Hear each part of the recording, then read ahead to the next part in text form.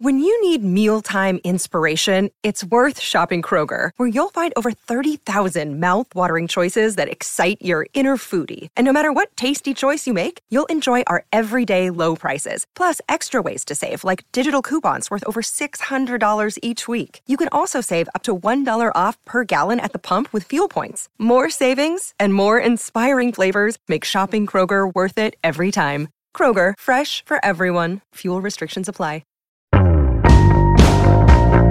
Hey, I'm Brian Hyatt, and this is Rolling Stone Music Now. There's an absolutely fantastic new music documentary out now called The Sparks Brothers, and it is, of course, about the band Sparks, and it's directed by the great Edgar Wright, known for everything from Baby Driver to Shaun of the Dead. And the thing about Sparks is that they are very difficult to describe, a band that has transcended eras and genres like perhaps no other. But to help us understand, we have with us for today's episode Ron and Russell Mael from Sparks and Edgar Wright. We're going to talk about their whole career and about that documentary, which is a extremely unique and again excellent rock documentary. So let's hear all three of these guys introduce themselves, and we'll get right to the conversation. This is Ron Mael from Sparks. And I'm Russell Mael from Sparks. And I'm Edgar Wright, not from Sparks. And thanks again to all three of you for being here. This is an exceptional opportunity. I hope everyone listening realizes how special this is. But I guess I would start by asking something of Edgar. The biggest thing I took away from this documentary, which I just loved, was a lesson that's larger really than music. It may even be larger than art, but I was thinking for anyone with a creative career or anyone who just wants to keep going, the message seems to be allow the slate to go blank, have the courage to start over, and you can move forward and go far beyond what anyone could imagine. And I was curious if you kind of took that message yourself as a creative person, both from making the documentary and just from what these guys have achieved over the years. I guess not something that I necessarily learned from the documentary, but more something that I was very impressed by before I'd even met Ron and Russell was if there was a seed of the inspiration for the documentary, it's because I'd been following Sparks' career for many, many years. And then particularly in the last 20 years, I was sort of confounded at how they seem to be getting better and more ambitious and sort of more resilient. And in a way, that was the sort of part of the inspiration for doing the documentary, is I just felt that it was, I think, just an inspiration, like you said, for any other artist of a way to sort of proceed. And I guess there's a thing where like there's no artistic failure in trying. Do you know what I mean? It's like sort of in art, I guess there's no wrong answer.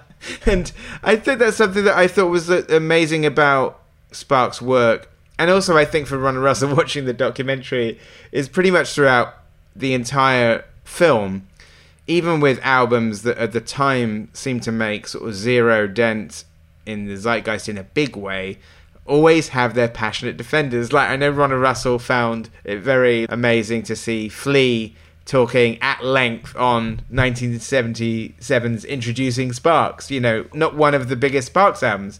And I think that's the thing, is that, you can get kind of bogged down in expectation. This is the same with films. You could get bogged down in expectations and let that kind of like run your life, or you could just make what you want to make. It's funny, I was talking, and this is a similar vein. I actually weirdly had dinner last night with Bill Pope, who was the cinematographer on Scott Pilgrim, and we were talking about the response to that film, and I said, I'm sure the money men at the studio wouldn't want to hear this, but I'd take its current cult status over it being a hit 10 years ago. Now, that might be controversial to say, but I like the warmth and the growing affection for the movie more than the idea of it being a hit 10 years ago and then people getting tired of it.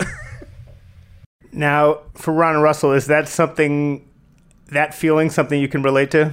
Oh, absolutely. Obviously, everybody wants to have, you'd rather be liked by more people than fewer people. But I mean, it's sort of part of the thesis, I think, in Edgar's documentary is that we've always wanted to do things under our own terms. And so if there's an audience for that, then great, all the better. But if there isn't, the failure maybe isn't necessarily our fault. We did what we felt was creatively the right thing to do in any one period, and that's the only way we know how to work. And if we tried to kind of mold what we're doing to try to reach more people, we would fail miserably at that anyway. And then you have nothing. You don't have your own credibility intact, and you've lost the essence of what you're all about. And so I think that whole argument is really true, and it just, if more people want to hear what you're doing and it's on your own terms, then so much the better. But just to know in your own mind that what you're doing is right for you and creatively right, then at that point, it's out of your hands. We give it off to a record label and we can't do anything more about it, and it either gets accepted or not. And there's different circumstances and different periods of why things maybe are treated better, and all that. But at least the essence of it is something you can stand behind. And then at that point, it's up to the gods. Ron, how much of the constant evolution and transformations and longevity was sort of in your mind at the beginning, and how much was it just sort of the way it all worked out? I mean, I'd like to say it was a part of a plan, but it wasn't. I mean, when we had our first album out, it was originally called Half Nelson, and then the band name was changed for what was thought to be commercial reasons. But when we had done demos, and we were passionate about what we were doing, but just to have and obviously wanted something long term. Every starting musician does, but the fact that we were signed to a label with that album, that really was enough for us. I mean, that was all that we needed. And so the fact that we're here now and there's a documentary encapsulating 5 decades of stuff is kind of surreal to us and very strange, because there's no possible way that we would have imagined this from the beginning or had any plan for it. I mean, when you're involved in a lot of those decisions that, in hindsight seem, I don't know, heroic or whatever, a lot of times it's just kind of self-preservation. And, we don't have an option. I mean, we really are always constantly just doing things. And there never was really a thought of ever stopping, but we never thought that kind of energy that we put into things was anything heroic. We just thought that's what you do. One of you said that it was always your dream to be a British band when we get to the part when you moved to England. Now, of course, that's not possible, except you somehow made it possible. You're Americans. And my first reaction to you saying this is, well, you can't be a British band. And yet you essentially became one. Can you unpack that a little bit? It's just wild. Yeah, well, it was our dream. We were huge Anglophiles. We loved British bands, despite the fact that we live in LA. And it was kind of counter to the whole Laurel Canyon kind of scene where our interests lied. And so to get this offer to move to England via Island Records and to reform the band at that time with British musicians and to be on this label Island, which was really an iconic label that represented a certain type of quality and diversity in their musical approach. For us, that was like, wow, this is, it was a dream come true. And we moved to England and had British bandmates and we had a British manager. And so we were, it was essentially a British band, apart from the fact that we're 2 Californians. And so it couldn't have been any better. It made the decision that we had about moving to England and breaking up the American band of guys who were our friends at that time. It made it difficult, like it's discussed in the documentary, but it was this thing of, well, what do we do? We're faced with this offer to kind of fulfill our dream. And so all that stuff in the documentary about with the garage sale and getting rid of everything is kind of, it was really the case. I mean, we were just young and naive, and we didn't realize or even think of the consequences of what if it hadn't have worked in the UK. What would we have returned to? We sold all of our possessions, had nothing, and fortunately things went well in the UK. Ron, I feel like one of the few direct influences that I can really pinpoint is Pete Townshend and The Who. And I know it inspired some piano bench smashing, but beyond that, maybe you could explain where you saw the connections and what you drew from. Well, one thing that we really identified with The Who was, first of all, just that having a strong visual element in a live sense wasn't kind of anathema to doing amazing music. And from the culture that we were from in Los Angeles, it was seen that your musical integrity disappeared once you put on anything other than just a work shirt. And so we really identified with The Who, and also just the element of individual characters within a band that were really strong. The four people in The Who, they were like characters in a film in a certain sense.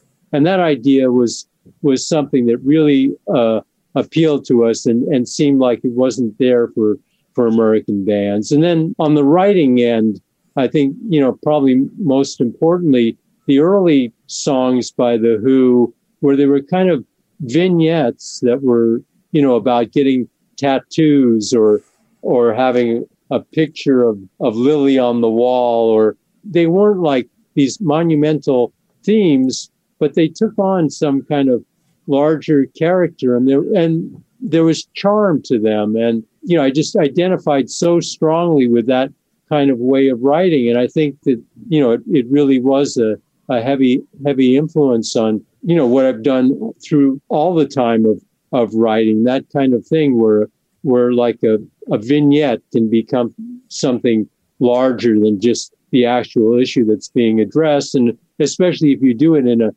musical way that's maybe slightly overblown to the weight of the subject matter. Edgar, I'm sure you enjoyed the fact of these guys' visual presence. You seem to love, as the camera always has, to focus on Ron's stage persona. As someone who works in the trade of screen imagery, what do you make of them as a visual entity going all the way back? Well, I think it's just as really impressive that like Ron Russell's like cinematic aspirations that existed before the group, in terms of Russell, studied film at UCLA. I think that comes across in like the presence on stage. It particularly comes across in the album covers, which are like these little stills from motion pictures that don't exist.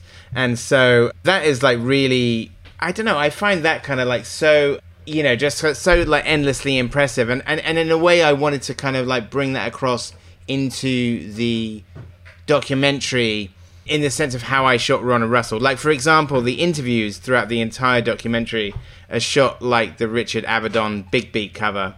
And then also just the idea, I knew kind of what Ron and Russell's sense of humor was from not just the music, but from the music videos and from the album covers. And so the idea of like having the visual puns, or like just being both totally affectionate and passionate about the form, but also being able to sort of commentate on it at the same time. I think a lot of like Spark songs are like that, and I think Ron makes a great analogy in the documentary about when he talks about Jean-Luc Godard being a favorite director, because he makes movies that also seem to be commenting on the movies. And a lot of Spark songs can sort of seem to be commenting on the form, but not in a way that's cynical, with like total passion for the kind of for the art of songwriting.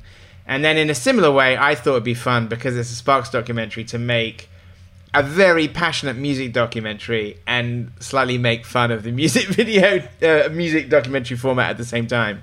Absolutely. And Russell, what do you remember about the sort of development of the Ron stage thing and the persona, the early days, and your kind of reaction to it, and just how it all kind of came to be? The Ron stage thing. It's like, we never really analyze it amongst ourselves. I'll let him continue, but the one thing is that we were trying to be a British band, and everybody else in the band was able to convey an English flair in their appearance, but I wasn't, and so I kind of had to resort to something else, and so it was out of desperation to try to remain a member of the band. Really. So, anyway, go ahead, Russell. Yeah, he couldn't fling his keyboard around like he couldn't do windmills with his keyboard like Townsend could, so he had to come up with another approach, and he got in the documentary. You can even see it. Initially, Ron had this afro thing going on, and then when we moved to England, one day he went into some haircutting place and got his hair all chopped off and slicked back. And I didn't mind it, but our manager at the time, he said, "Oh my God,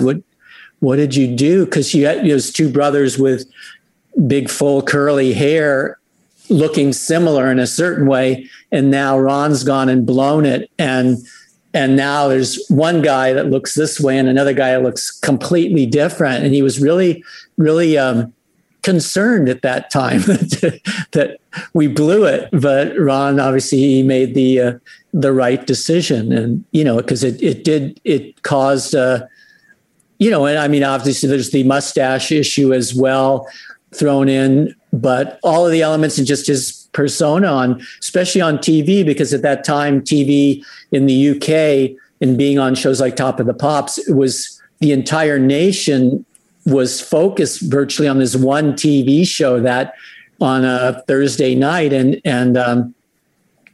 so to get the entire nation watching who was on that show, and then for Ron's kind of character to be such as it was, that, it really caused a stir. And, we in London, even to this day, we get a taxi ride there and we'll get some old taxi driver, and he hasn't been following the band at all, but he goes, it's the guy, hey, aren't you the guy on Top of the Pop? In my really great English accent.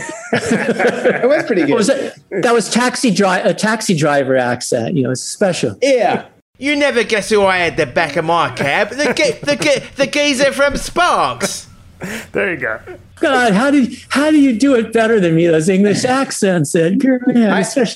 Brian, if you don't mind, I have a question for Ron, which I've actually never asked. I'm I understand.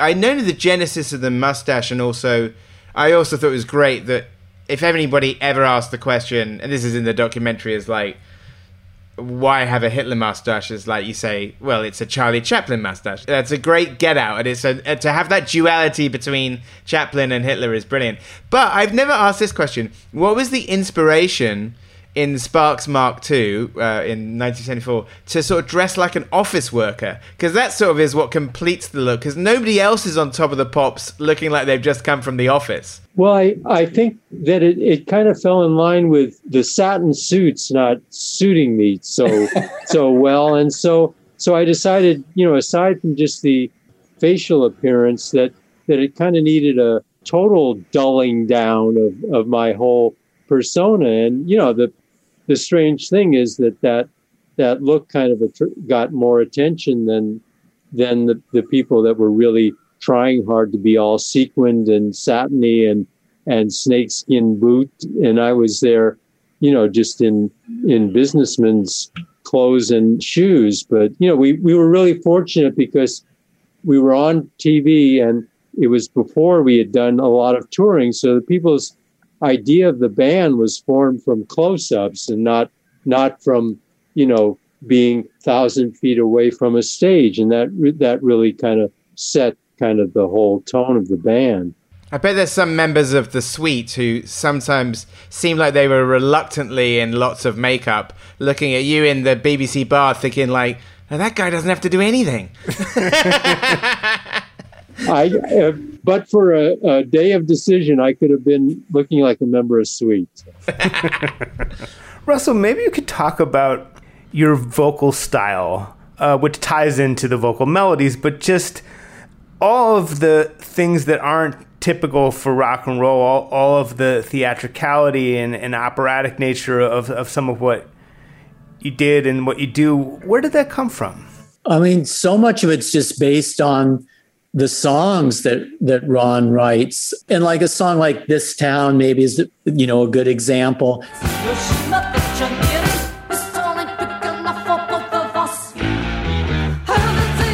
He wrote it on a piano and he wrote the melody played that actual melody. Da, da, da, da, da, da. And so I had to sing that and whatever key Ron had written it in, we didn't even, we don't like have big board meetings or anything. He wrote it in that key. So you got to sing it in that key. And we didn't know until probably, 40 years later that there's a thing called transposing where you can change the key of a song. And so it just so happened that melody was in a high range, and it was not a question of, well, can you sing it? You have to sing it because that's how I wrote it. And it wasn't, it wasn't a dispute. I just sang it, and it's high singing. And a lot of the songs have that high singing and kind of, I think so a lot of the style of the singing with the falsetto stuff and all was just kind of shaped by the type of songs that Ron was writing. And then in hindsight, it becomes kind of your, the style that you do. A lot of singers, why I'm comfortable working with Russell, more than comfortable, is just a lot of singers kind of use the basic song as kind of the jumping off point to show their amazing technical prowess. But there's kind of a greater prowess to being able to really convey the essence of a song purely, I think. And so the songs that we have are really strict in their melodic form. And it's important that they not be kind of, I don't know, I hate to use the term jazzed up, but just kind of fooled around with and kind of a place for a demonstration of vocal athletics that Russell is kind of beyond all of those needs to do what they do on, America's Got Talent or something where everyone is showing how emotional they can be. But there's a greater talent to be able to sing something really purely and well, but also convey like his own personality in the song. That's kind of pretty astounding because the songs are generally really hard to sing. It's like when Edgar writes a script, he doesn't want his words altered by his act. He wants them to, you say it, I'm putting words into his mouth, but maybe this isn't the case. It is true. I don't do a lot of improv. It's like you write a script so people can say the words like they were meant to be. I was going to say about the transposing, you didn't figure out until 40 years later that you could transpose it to a lower key. Taylor Swift is currently re-recording her entire back catalogue. You could do the same, and there could be another 25 albums without having to write anything. It's just like, dude, like Sparks in lower key is like another run. But it actually sounds different when it's not just the same equivalent when you lower stuff. And that something that, sort of proud of is that when we play live, the songs are still in the original key because, when you get older, the vocal range tends to shrink. It's just a physiological thing.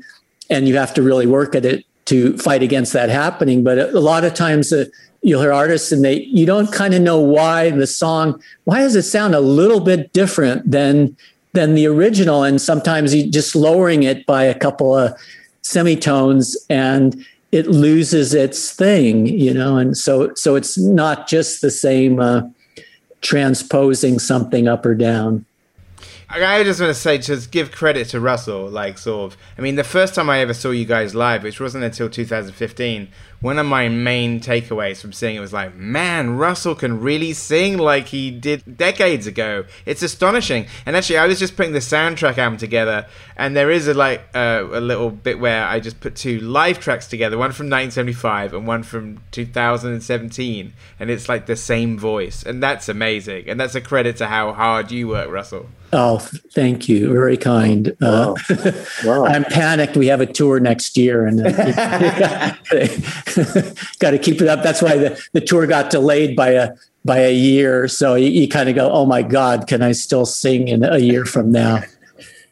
Maybe you could talk about just Queen do seem to be some kind of musical third cousin occasionally. There's occasional echoes. You can see online people debate whether they took some influence from you or if it's just a coincidence, or obviously you saw something because you knew that Brian May could work with you. How do you all see that, if at all?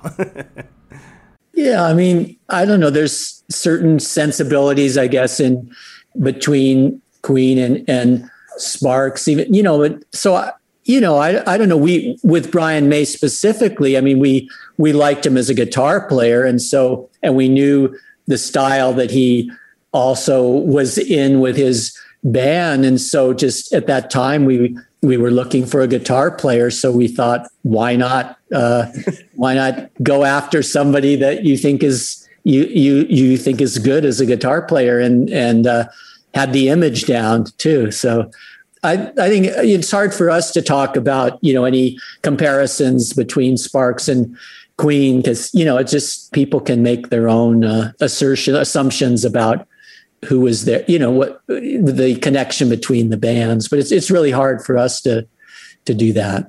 I would rather have Jack Antonoff do it for us in the documentary. Check the dates, guys. Yeah. Okay, Sparks' first album, 1971.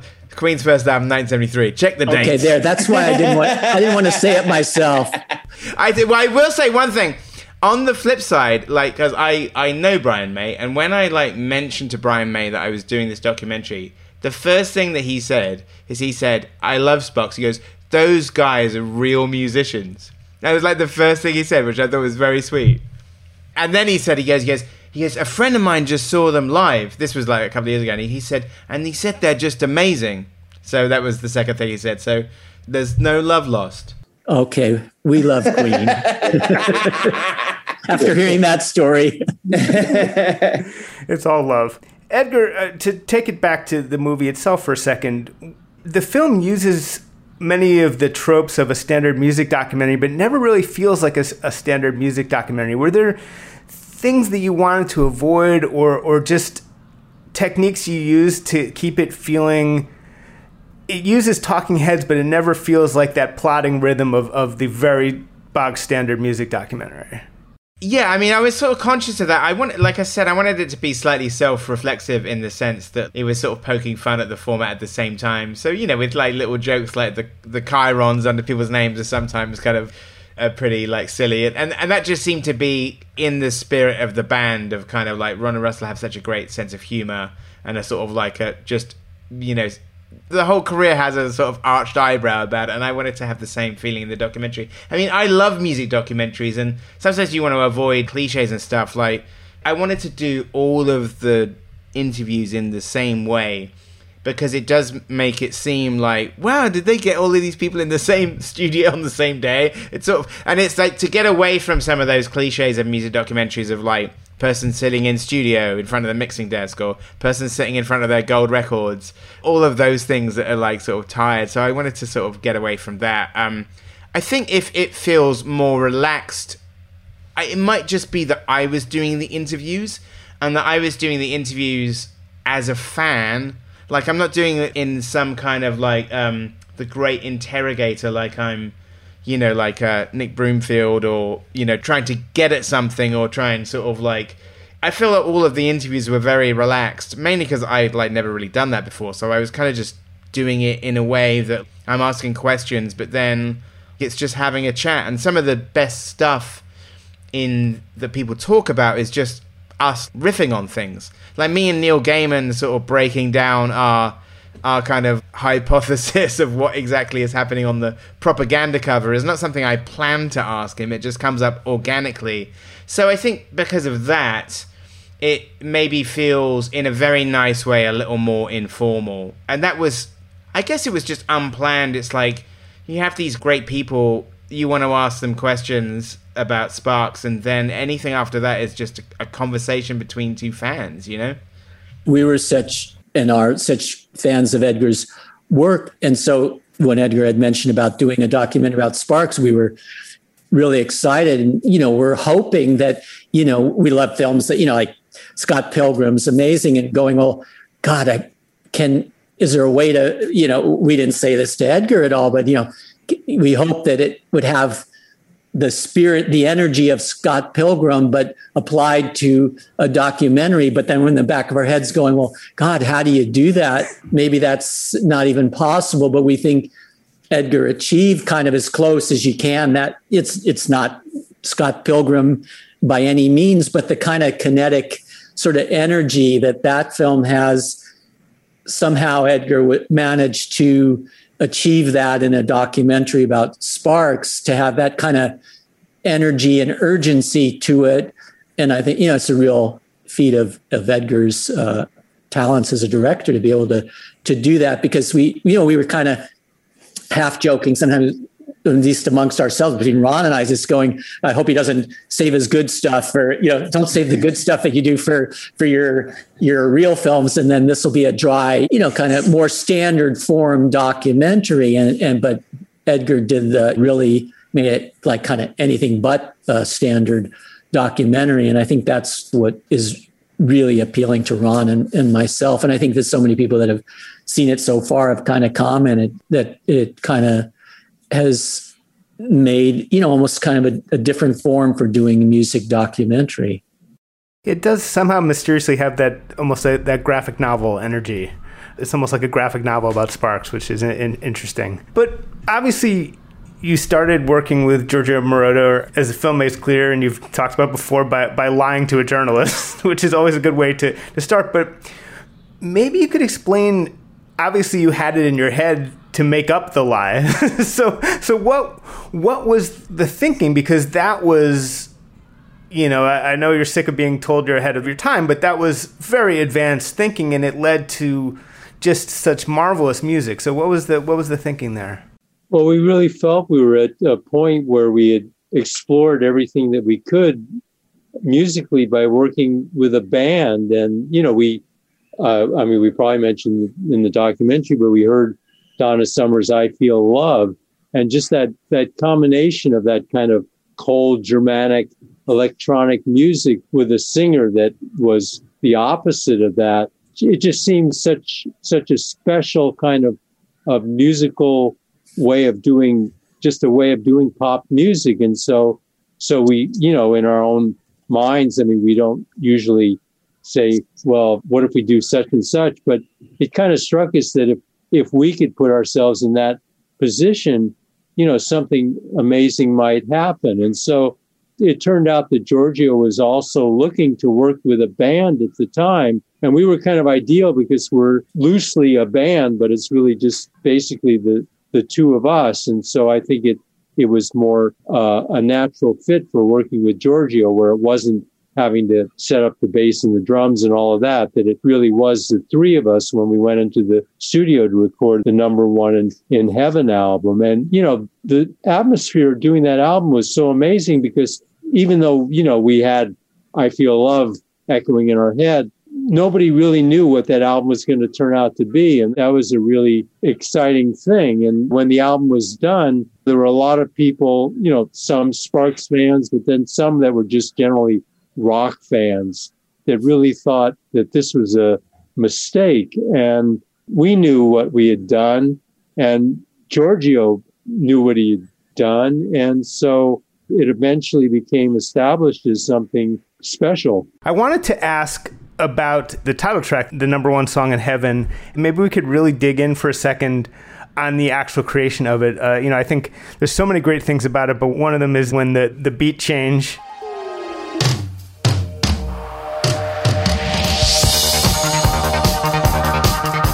so fantastic. So if you remember the sort of granular details of creating that could be amazing. Well, I mean, a lot of it, like Ron had mentioned previously, we were kind of all just winging it at the time.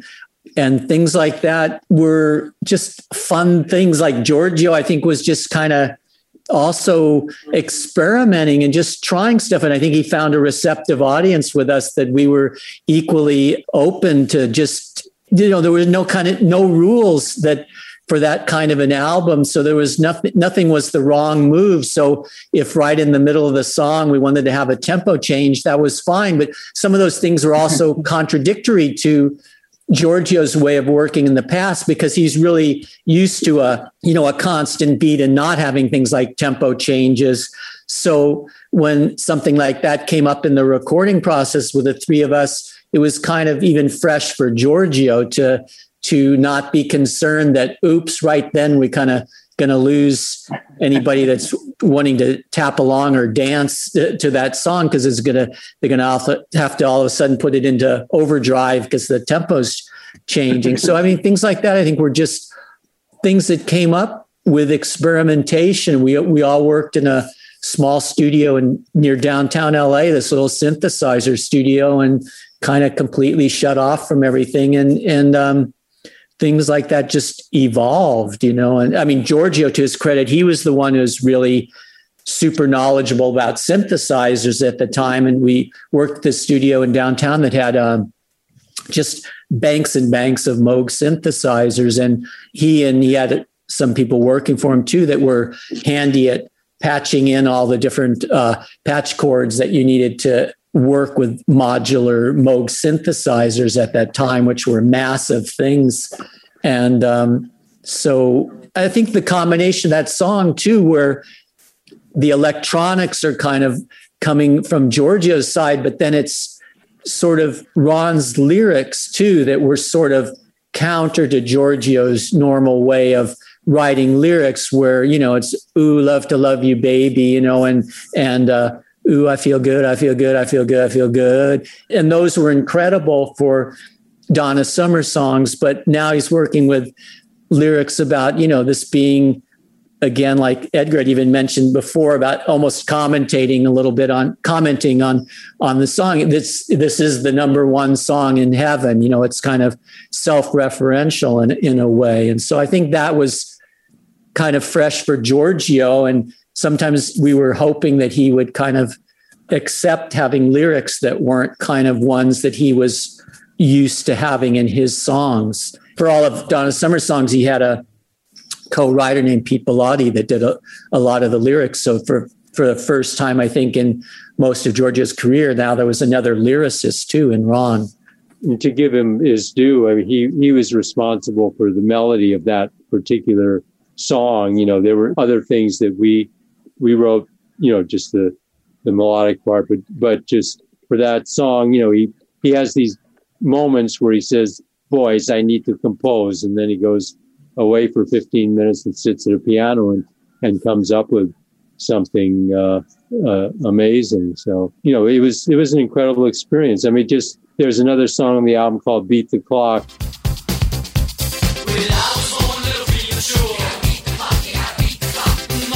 He said, boys, do you have any rock songs?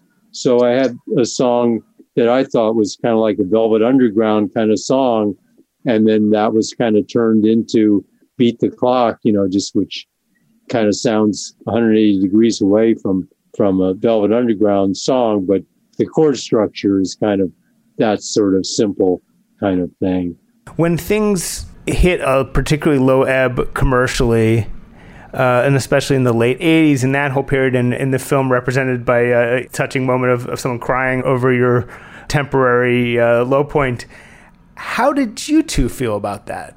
Or are you sort of impervious because you're always just carrying on no matter what?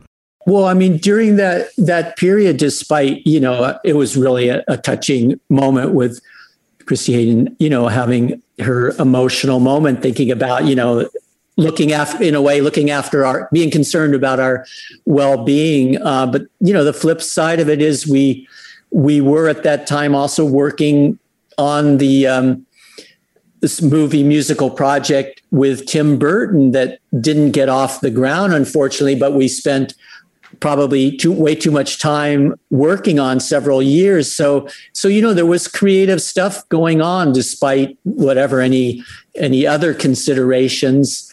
There was creative stuff. So despite that, we kind of, again, like was something that Edgar managed to convey so well in the documentary, that through thick and thin, the only thing we can control is just what we do creatively. And so we just steamed ahead. And obviously it's more fun to be working when things are going well. But then I think something that also comes across in the documentary is that maybe there's those times when things are really difficult. That's when you kind of say, we got to find a way to crawl out of this hole. And that's when you do your best work. So I think there's both sides to the story. When you have a band who has sounded like so many different things, Edgar, you had that thing of people asking you, I think, what Sparks album should you start with? And it was very, very difficult to answer. When people ask me that, I have to come back with 5. Because there's not one Sparks album that kind of tells the whole story. But in 5, you can sort of get the shape of it. I once asked David Frick, the legendary Rolling Stone writer, what Sparks album I should recommend to someone who was asking me what to recommend, because I was also overwhelmed. And he said, tell them to get all of them. I said, now that's a writer. Oh, wise man. I said, that's not very helpful, but I will pass that on. But for the two of you, is there a core moment? Is there a moment that through all of it, and maybe it's even recent or maybe it doesn't exist at all, where it's like, this is the essence of Sparks? Was there ever a moment like that? Maybe it's an insane question. I don't know. Yeah, I mean, I don't think that there is. I think maybe Dave Frick's comment is kind of more appropriate, where it's like, you gotta, they're all valid. They're all, and that there isn't one. Some albums have like some maybe sentimental value more than others for what was surrounding it at the time. In the UK with Come On to My House, was the first album, and it was this big breakthrough for us. But then there were similar times, like in Germany with the Gratuitous Sax album, where we had a really big hit 20 years after Come On to My House, and we're having kids that are 13-year-old girls and 14-year-old kids screaming at the band 20 years after the time that they screamed in London. And then the exact same thing in the 80s in Los Angeles, where there's these different eras. So there's different periods that have a special meaning. And the albums, also have a special meaning. But to pick one or another that encapsulates everything, I think it's, it is really difficult. You need at least the 5 that Edgar said, but I'd lean even further to David Frick's Get 'Em All. Would you agree that it does say a lot about Sparks that when you began your collaboration with Franz Ferdinand, you sent them a track called Collaborations Don't Work? Yeah, I mean, I think it was a good touch of, lyrically for that Ron did. And like Alex Kapranos says from Franz Ferdinand in the document, I think he says it in the documentary, this was coming from Sparks, this, kind of set the tone of like, okay, this is going to be a challenge, the working together. And then they came and he sent back his section of that song, which was kind of his rebuttal, to our challenge, and him saying, I ain't no collaborator. And again, it's one of those things that Edgar mentioned about for a split second, stepping outside of the thing and commenting that collaborations don't work. It's talking about, a situation that the song is actually, doing. The song is collaborating, but also commenting on that. And so it just kind of has this outside character looking in on it and commenting on the situation. And so I think it obviously took a band like Franz Ferdinand and Alex Kapranos' sensibility to kind of grasp that sort of concept and not think it was being something offensive or something. And I think it was on the contrary, that it kind of it was the spirit of both bands was so in line that was well received. Collaborations don't work. They don't work. They don't work. from this experience that you might take forward into your non-documentary filmmaking? Anything that you learned or taking forward? Wow, that's a big question to end on. I wish I had an amazing pithy answer for it. I guess the lesson of the movie is to always just try and do what you want to do, not what you think you ought to do. I saw somebody talk about the movie as like sort of 50 years of left turns, and I think that's kind of a good way of describing it. Like I said, there's no wrong answer, so I think that's the thing that is really inspirational for me watching it, is that there's no kind of like, you don't have to follow the conventional charts in art and in music and in film. And that is today's episode. Thanks so much to the guys from Sparks and to Edgar Wright for joining me. Rolling Stone Music Now will be back next week here on SiriusXM Volume, Channel 106. And in the meantime, we are a podcast. Download us as a podcast. Subscribe to us as a podcast wherever you get your podcasts. Make sure to leave us a nice review on iTunes if you can. But as always, thanks for listening, and we will see you next week.